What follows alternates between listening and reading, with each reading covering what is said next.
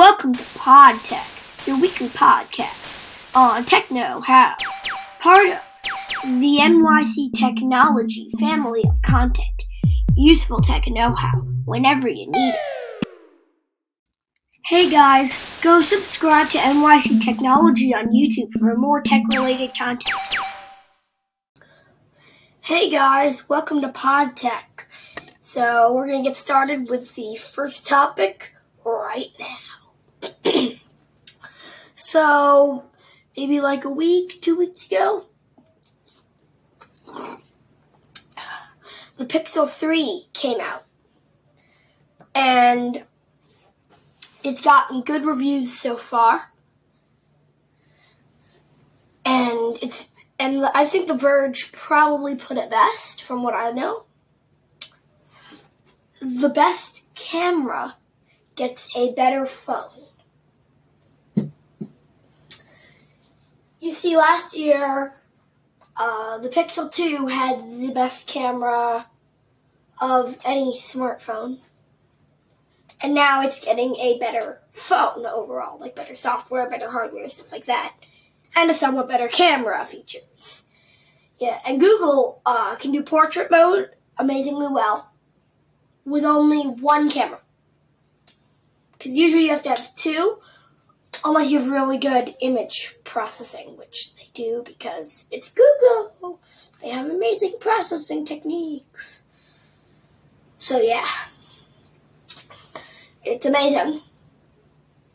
And I would recommend it, but if you don't have the money, try and scoop up a Pixel 2 on sale.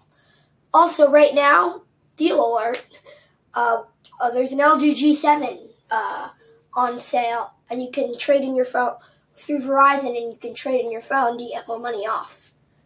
So it goes down to around $450, which is pretty good for that phone. So you might want to go check that out.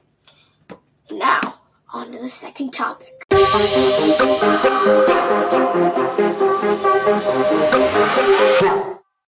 Hello and welcome to the second topic. I know we're going to have two phone launch topics today, but it's all the good topics I can really find. There's not many today, so So the Palm phone was released. And yes, I said Palm phone. They're selling it through Verizon. And it's just like, it's weird. It has its own plan. It's tiny. It starts at $350. And yet it's supposed to be a companion to your normal phone. What? I mean, I'd be fine with that if it costed $150. Or maybe even less. But why Palm? Why? Yes, someone bought the rights to Palm. It's not the original Palm company. It's just the Palm brand name. Nostalgic. So yeah. Let's see what CNET rated it a. What did CNET rate it? They won't tell me. Okay, but it got okay reviews. I don't think it's worth it for $350. But if you're one who's like going out into the middle of nowhere and your phone dies, and then it's useful. But that's really one of the only situations where it'd be useful. And you can take a look into it. I mean, it can be useful to some people. Some won't find a use for it. I can't think of one. But yeah, Palm released another phone. Well, the Palm brand released another phone. Goodbye.